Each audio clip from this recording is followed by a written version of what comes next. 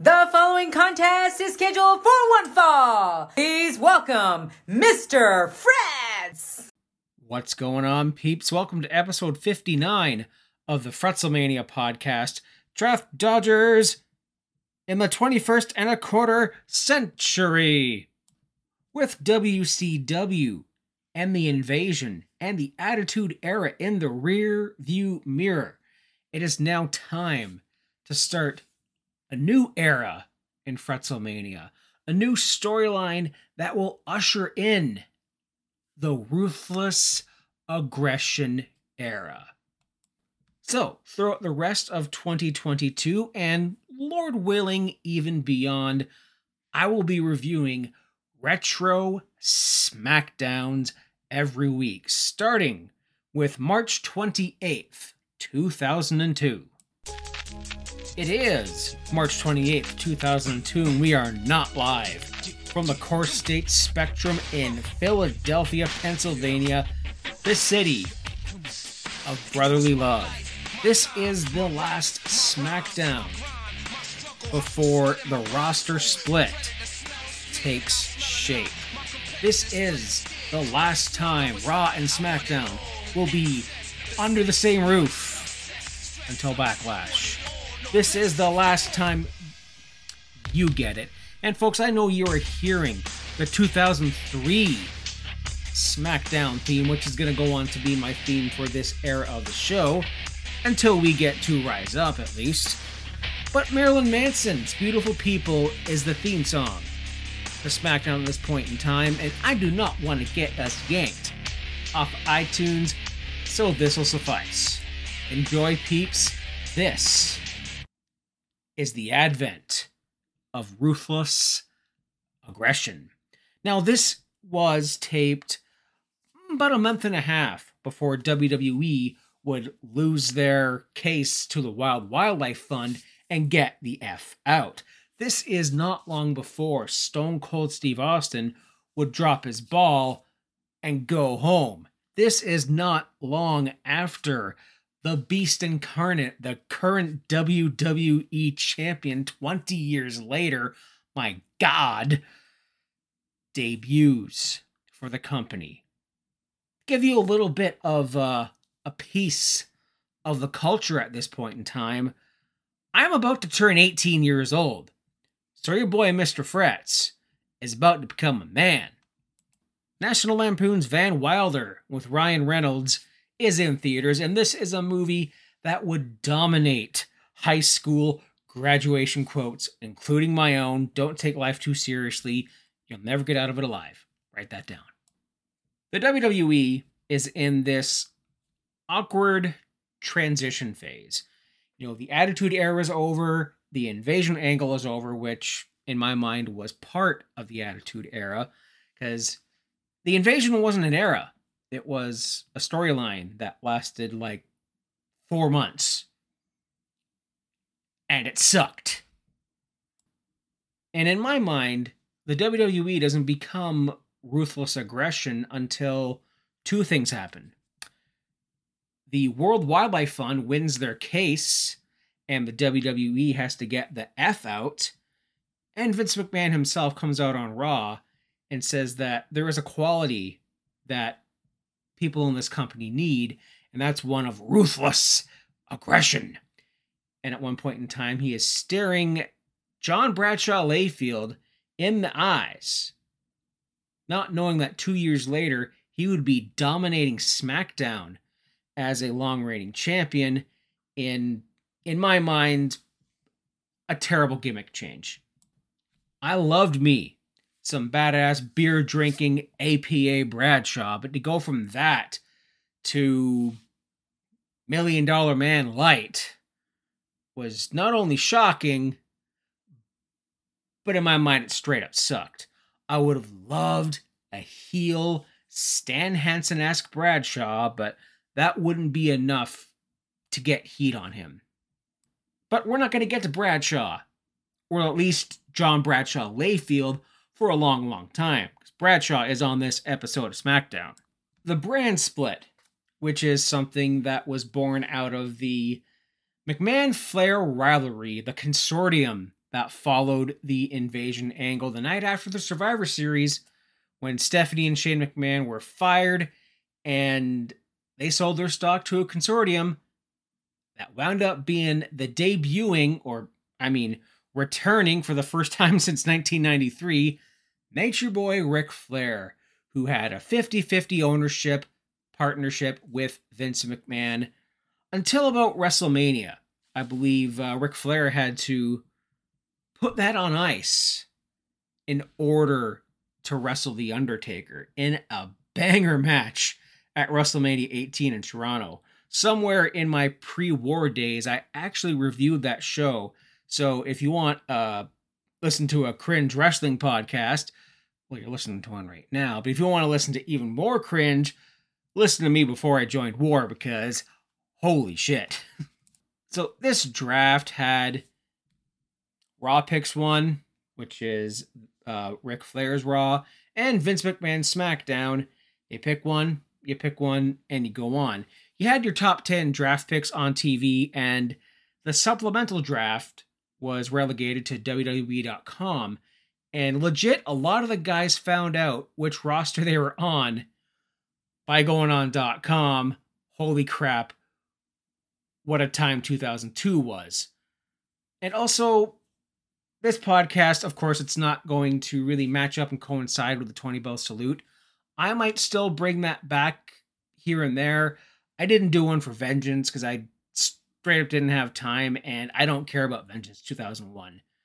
Rumble 2002, I literally just reviewed that with the Apron Bump podcast, maybe a couple of months ago now, I think sometime in the summer.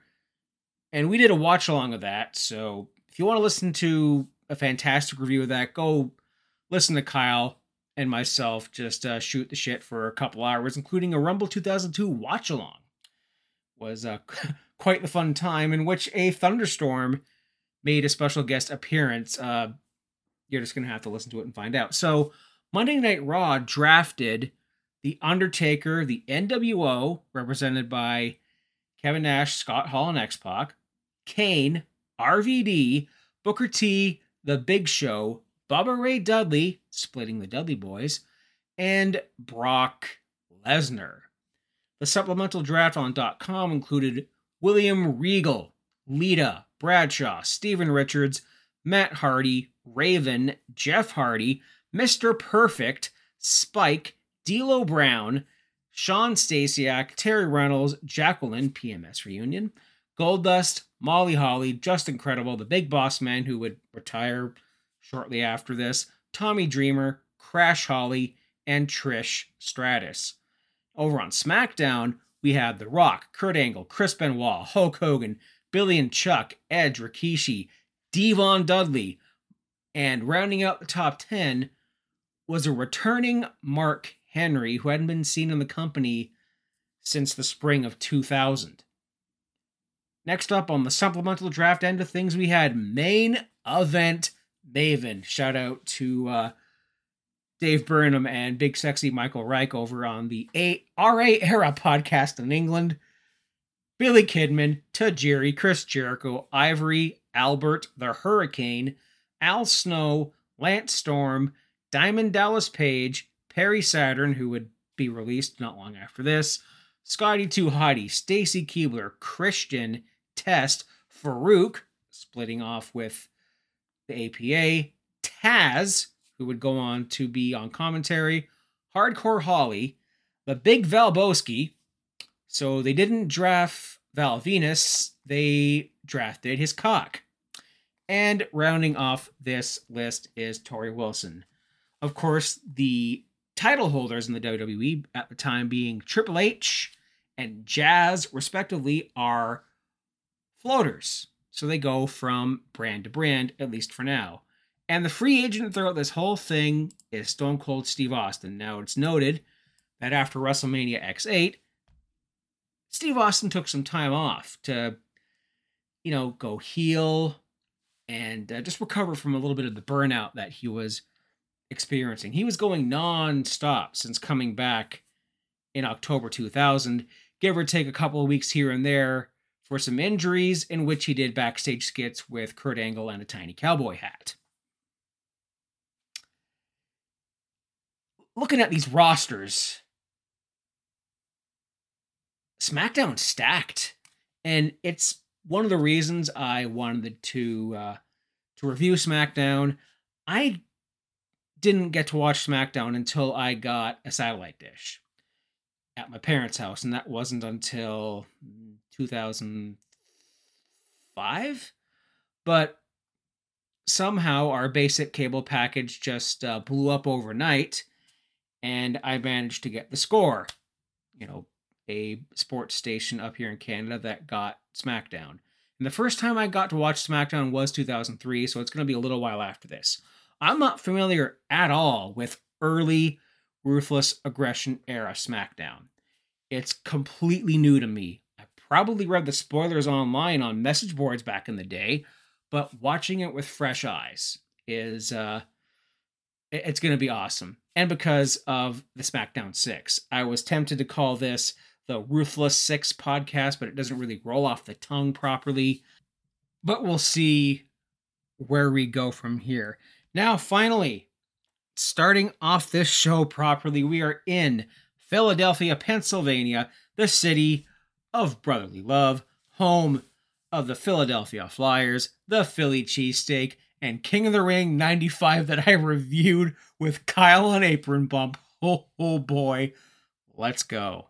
Michael Cole and Jerry Lawler call the action as Booker T and DDP kick off the show with a WCW-esque match.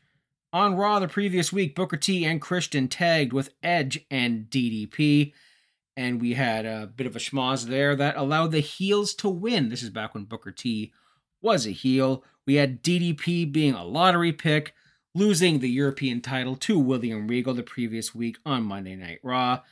And Jerry Lawler is looking at DDP and saying, hey, he's always smiling. What's he thinking?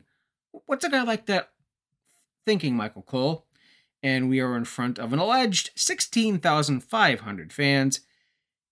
And yes, once again here, the brand extension begins with Raw the following week. And this is the reason why I picked this episode of SmackDown as the starting point, was everyone's under the same banner. We had the draft.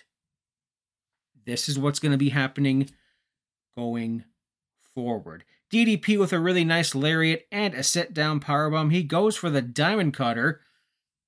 Connects with the Diamond Cutter, I mean. Booker T rolls out of the ring, and oh my goodness, a young Brock Lesnar storms the ring and does a really wicked double-leg spinebuster takedown on DDP, lands an F5, and just leaves the ring here. The era of Brock Lesnar begins here. Kurt Angle is out next for a promo, and not only are we at the genesis of McGillicuddy, I mean, the You Suck chants, we are less than a year into the What chants, so all this is white hot. Kurt Angle gets all of the heat here. American Zero, and instead of United States of America, we got someone with a bit of wordplay here. You Suck Angle. Okay, can of Coke to you. That was good. And hearing all the What chants between every sentence. Oh boy, what did I get myself into? So he calls the audience pathetic, and this is as pathetic as when Stephanie McMahon lost on Monday Night Raw and was forced to leave the WWE. Yeah, she was in a triple threat match with Triple H and Chris Jericho. Triple H pinned her, and as a result, Stephanie McMahon was fired from her position on Monday Night Raw, but we'll get to see her a little later in the year. Kurt Angle's like, I thought this was the city of brotherly love. Have you been to Philly? I haven't personally, but yeah, they boo Santa Claus, okay? And then Kurt Angle is putting over Stephanie here, calling her a bright, blossoming flower. Giggity. And he holds a moment of silence for Stephanie McMahon. Lights go out. Nice little picture of Steph on the Titantron here, and the crowd just boo the whole thing. Vince McMahon comes to the ring, and he says, when you desecrate my daughter's name, you desecrate mine. And he blames Triple H for this whole thing. He seduced and married my daughter and humiliate and beat her. Michael Cole, Jerry Lawler calls Triple H an abuser, and Michael Cole says she deserved it. Wow. Vince McMahon calls Triple H a son of a bleep. Yeah, turns out the word bitch is censored on UPN, although it is not censored anywhere else on the network, and they say the word bitch at least 4 more times during this show. Heck, they say it a couple more times during this segment, because Vince McMahon goes on to say that he blames Triple H for Steph's behavior, and then Triple H comes out with 2 belts. This is back when being the undisputed champion gave you the WCW and the WWE title, gave you a bit more baggage to carry here. And he says, Triple H here, you think I'm a bad influence? You ain't seen nothing yet. Vince McMahon said that he was going to make Triple H's life a living hell, and Triple H was also going to do that if he screws with him. And then he says, yeah, we should honor Stephanie McMahon with the closing moments of her WWE career, which involved her getting spine-bustered and pinned by Triple H. Yeah, 2002, folks, different time. Jerry Lawler then says, Triple H, he had his foot on Stephanie's beautiful chest. Dude! Okay, and they showed the crowd singing na na na na, hey hey hey goodbye. And Kurt Angle wants to show Triple H some manners. And Vince wants to do the same, so we're going to have a handicap match. Well, hold on a minute, playa. I mean, woo! Hold on a minute. Woo! There. Play. I can't impersonate Ric Flair. Yeah. You think you're making the rules tonight? Nah.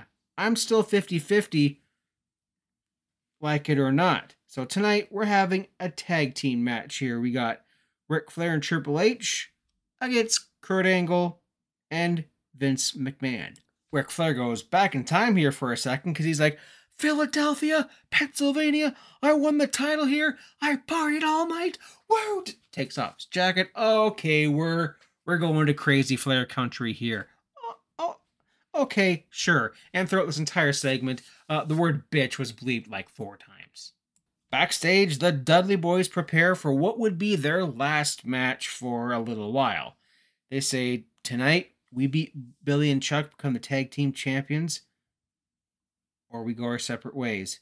Do or die, this could be our last tag team match. Tonight, we make history in the city where the Dudleys were born. We're going to take Billy and Chuck to the extreme. Oh, my brother, testify. You look so good to me. Billy and Chuck, the tag team champions, enter the ring here with their hairstylist, Rico. Billy and Chuck had been tag team champions since about February 2002, and this gimmick here, there's definitely some androgynous overtones here, so trigger warning for a good portion of this run. So the start of this match, Bubba Ray is chopping Chuck Palumbo really, really hard, like loud chops. And yeah, his chest goes beat red here, so I don't know if Bubba's taking liberties here, or if they're like, hey, we're in Philly. This is where the Dudleys were born. We're going to bring it just a little bit more. Okay? Oh, and this is the Dudley Boys' last match until, spoiler alert, like November, December. So Devon is getting worked over through a bit of this match here. We have a hot take to Bubba Ray, who lands a DDT, a slam, and a Samoan drop. A Bubba bomb. And we thought we were getting the 3D here because the crowd was chanting 3, but it was just a double flapjack on Billy Gunn. Devon Dudley goes to the top rope, but Rico grabs the foot, and Jerry the King Lawler has a line here that talks about how Rico was just looking at his shoes or judging his shoes because, I don't know, Rico here was not only their hairstylist, but he was also their fashion expert here. So we have the Dudleyville device, and even in 2002, Michael Cole says the word vintage. Vintage Dudley Boys here with the Dudleyville device. Yeah, that is vintage Road Warriors, my friend. And Rico strikes the referee here. We have a Faymaster on, I believe, Bubba Dudley, and still tag team champions. That's heat. Shout out to Taro Yaro fan club on Twitter. If you know that guy, you know him. That's heat, says Bully Ray. Because after the match here, we have the post-match beatdown where the Dudley Boys get their heat back, playing all the hits, the Wazop headbutt, the 3D, the table, and they have a moment in the ring. They have a hug. They go their separate ways, and Bubba Ray's eye is bloodshot as heck, or infected, or pink eye, or something. Get away from me, dude. Just a yikes. The APA have one last call backstage. They're about to be closed until about 2003. It's like, we came in drinking beer, what better way to go out than drinking beer? They reference the time that they kicked everyone's ass at the Friendly Tap. That was a fun one. Tajiri and Tori come in here, and he says to Tajiri, go tell everyone that we're having a party. Tori Wilson, you stay here and play naked. I mean cards. They gonna play strip poker. There's beer for everybody. Lita and Matt Hardy have an interview backstage. It's great to have Team Extreme once again as a unit on the same brand. The Hardy Boys and Lita are all drafted on Raw. Well, at least for now. Jericho is mad that he's on SmackDown. He should still be the WWE Undisputed Champion on both shows. And then Matt calls Chris a has-been, and Jericho does not take too lightly to that because, of course, beats the crap out of Matt Hardy, and we got a match later in the show. This next promo, oh my gosh, this rules so hard. We have Hogan, Rock, and Kane backstage, and you know, Hogan's like, hey, Kane's he's a big scary dude, and I faced a lot of big scary dudes in my life. And The Rock's like, yeah, he's a big scary dude, but hey, come on now. He ain't King Kong Bundy. He ain't Kamala. He's one big scary ass-kicking red machine.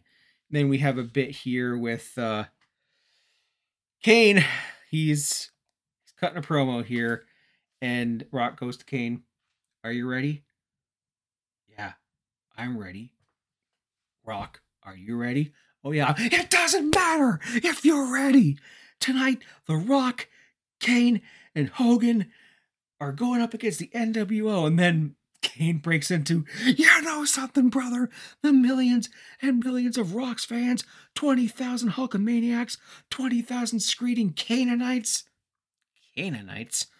What you gonna do when Rock, Hogan, and Kane run wild on you? And does all of Hulk's poses and is 6 years old there for a second, and they're hyped. And they're taking on Scott Hall, Kevin Nash, and X-Pac of the NWO. The network here gives me a really crappy cover of Voodoo Child. That's not the only crappy cover I heard tonight, and I was devastated. Kane rules, and I will hear nothing to the contrary. That is all. And I love this bit here on SmackDown where they have the name card for the Titantron below it. And The Rock is the #1 draft pick for SmackDown. Oh boy, this is awkward. And a bunch of the here with this match breaks out into a schmoz. We have The Rock laying the SmackDown on SmackDown. SmackDownception. Scott Hall catches Rock in the last call, aka, as Stuart Brooks put it on the New Gen podcast, a sack of shit. Shout out to Stuart Brooks. A spinebuster. on Scott Hall. Hot tag to Hogan, who runs wild, brother. He yeets X-Pac over the top rope. A leg drop on Scott Hall. Nash breaks that up. Hall has a long sleeper on the Hulkster, who has a hot tag to Kane. And then years of this rivalry. It's been going on for 2 years at this point in time, at least. Kane eventually gets the chokeslam on X-Pac, and the babyfaces win here. This was just a wild, crazy match. This is just a way to get everyone under the same building until the brand split takes effect, and my gosh, it was fun to revisit. I mean, yeah, Hogan has said a lot of stupid shit over his life, and it's deplorable. It is awful. I can't help feeling a little nostalgic when he gets out there as Hollywood Hulk Hogan. Backstage, the APA play strip poker and reminisce about old times with Christian, Spike Dudley, The Godfather, The Hurricane, Tajiri, Tori Wilson, Booker T, Ivory, Funaki, Jackie, and Val Venus. And they say, hey, remember the time Val and Godfather went to a nudie bar? And then Christian's like, hey, remember when we jumped you and hit you with... They're going to go with a concerto bit here because of the match between APA and Edge and Christian at, I believe it was Fully Loaded 2000, one of the best pay-per-views in all of the Attitude Era. And eventually, Farouk and Bradshaw are like, what? And then Tajiri wins the hand. Here he has the best hand in poker. Christian says he was one card away from a straight flush and throws a tantrum, bashing the table. And what's wrong with this boy? Next up here is Rob Van Dam versus Test for the Intercontinental title. And this is when we had the one-of-a-kind theme that would follow Rob throughout the rest of his career. Let's go.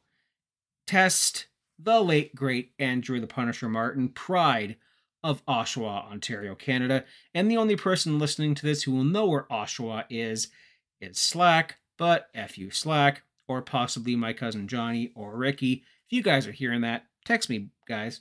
Love yous. We have a crossbody catch here. Test, of course, playing the powerhouse. Rob Van Dam playing the high flyer. And during this match, the announcers talk about the fact that they don't know where they're being drafted, and that's a little problematic. That's kind of like springing it on JR in the middle of the show that he's going to SmackDown. Oh, wait, they actually did that as a rib. Fuck you, Vince. Test here has a full Nelson slam. Foot on the rope. Nope. Test pushes Earl Hebner because he has immunity. He thinks he can get away with everything. But Earl Hebner don't tolerate no BS, and he pushes back. Test uses the ropes for leverage, and Earl just straight up drop kicks Test right in the arms and leads into a sunset flip by Rob. A powerbomb into a sunset flip. Fast count by Hebner and Van Dam. He retains his title. And this match was hilarious because Test is trying to use all the heel tropes in the book because he has the immunity battle royal. He can't get fired for a year no matter what he does. And Earl Hebner is just like, I don't give a crap. You're doing what I say, dude. Sawed off. Backstage, Raven, who is facing Maven later in the night for the hardcore title, quotes Oscar Wilde, saying, "We destroy the things we love, but they in turn destroy us." He says that Maven's passion will lead to his downfall, courtesy of the Raven effect. Leading into our next match for the hardcore title, Raven challenging Maven for said title. Main event Maven, but we do not get his actual theme here. Behind the Stars, that one's called. It's a banger of a theme. And Raven pushes his Bubbles shopping cart straight from Sunnyvale Trailer Park to the ring here with all the weapons and the plunder. Maven hits a hilarious spot here where he low blows Raven with a broom and wiggles it up and down. Just ouch, ouch, ouch. It's as if he was going to get crotched on the ropes, but he does that with a broom. Maven botched a spot here where he was going to get backdropped to the outside but land on the apron, but he he just went right over the top rope. Brief "you effed up" chant that don't do that. Eventually he lands back on his feet, but then hits a missile dropkick off the top rope onto Raven. Tommy Dreamer comes out of the ring here with a cookie sheet. Eventually gets bumped out here, and throughout all this chaos, Raven gets the Raven Effect DDT and wins the Hardcore Championship, sending that title to Monday Night Raw.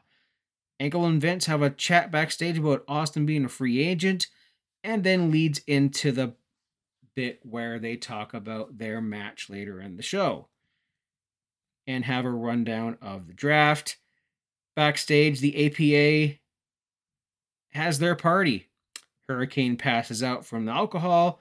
William Regal plays the role of Buzz Killington here, crashing the party, resulting in a last call bar fight, and then the lights go out.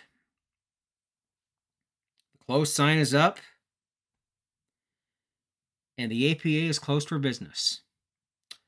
The APA gets the cheers treatment. If you know, you know. Main event time, Vince and Kurt Angle versus Triple H and Ric Flair. Smell that? I smell a future shock. I smell an evolution in professional wrestling, especially since in a couple of weeks we get the debut of a certain third generation blue chipper. Oh, we'll get there, folks. Nate is wrestling in dress pants, and Jerry Lawler makes fun of him for not having his gear. Then my sources told me that he didn't have his gear here tonight. He's not tanned. He looks like a big glass of milk. Ha ha! I'm glad this is the last time I'm ever going to have to deal with King on this podcast. I love JR. Run it back. I love JR. So he says something about, Michael Cole, says something about Vince McMahon being soon to be the ex-father-in-law of Triple H.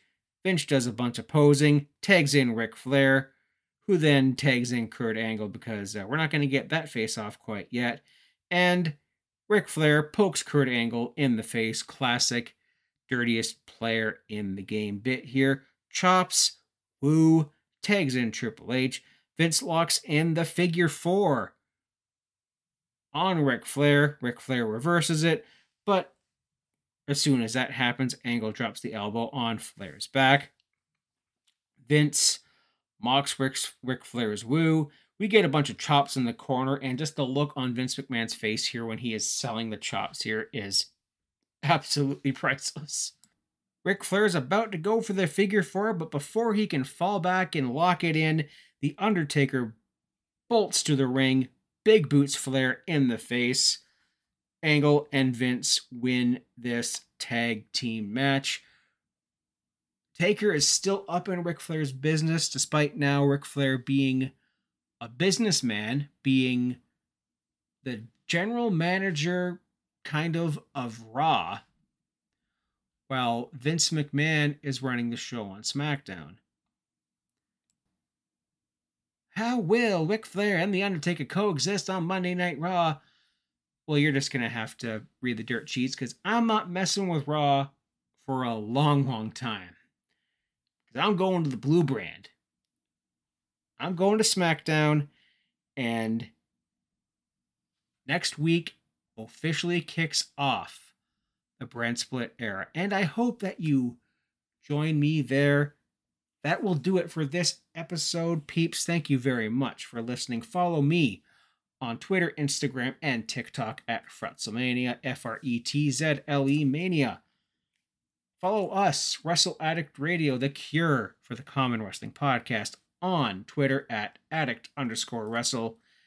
Instagram at Wrestle Addict Radio, our Patreon, patreon.com/Wrestle Addict Radio, the cure for the common wrestling Patreon. I've put up a couple of bonus shows on there in the past little while, including my predictions for 2022 and my top 10 matches of 2021. What else would I have on there?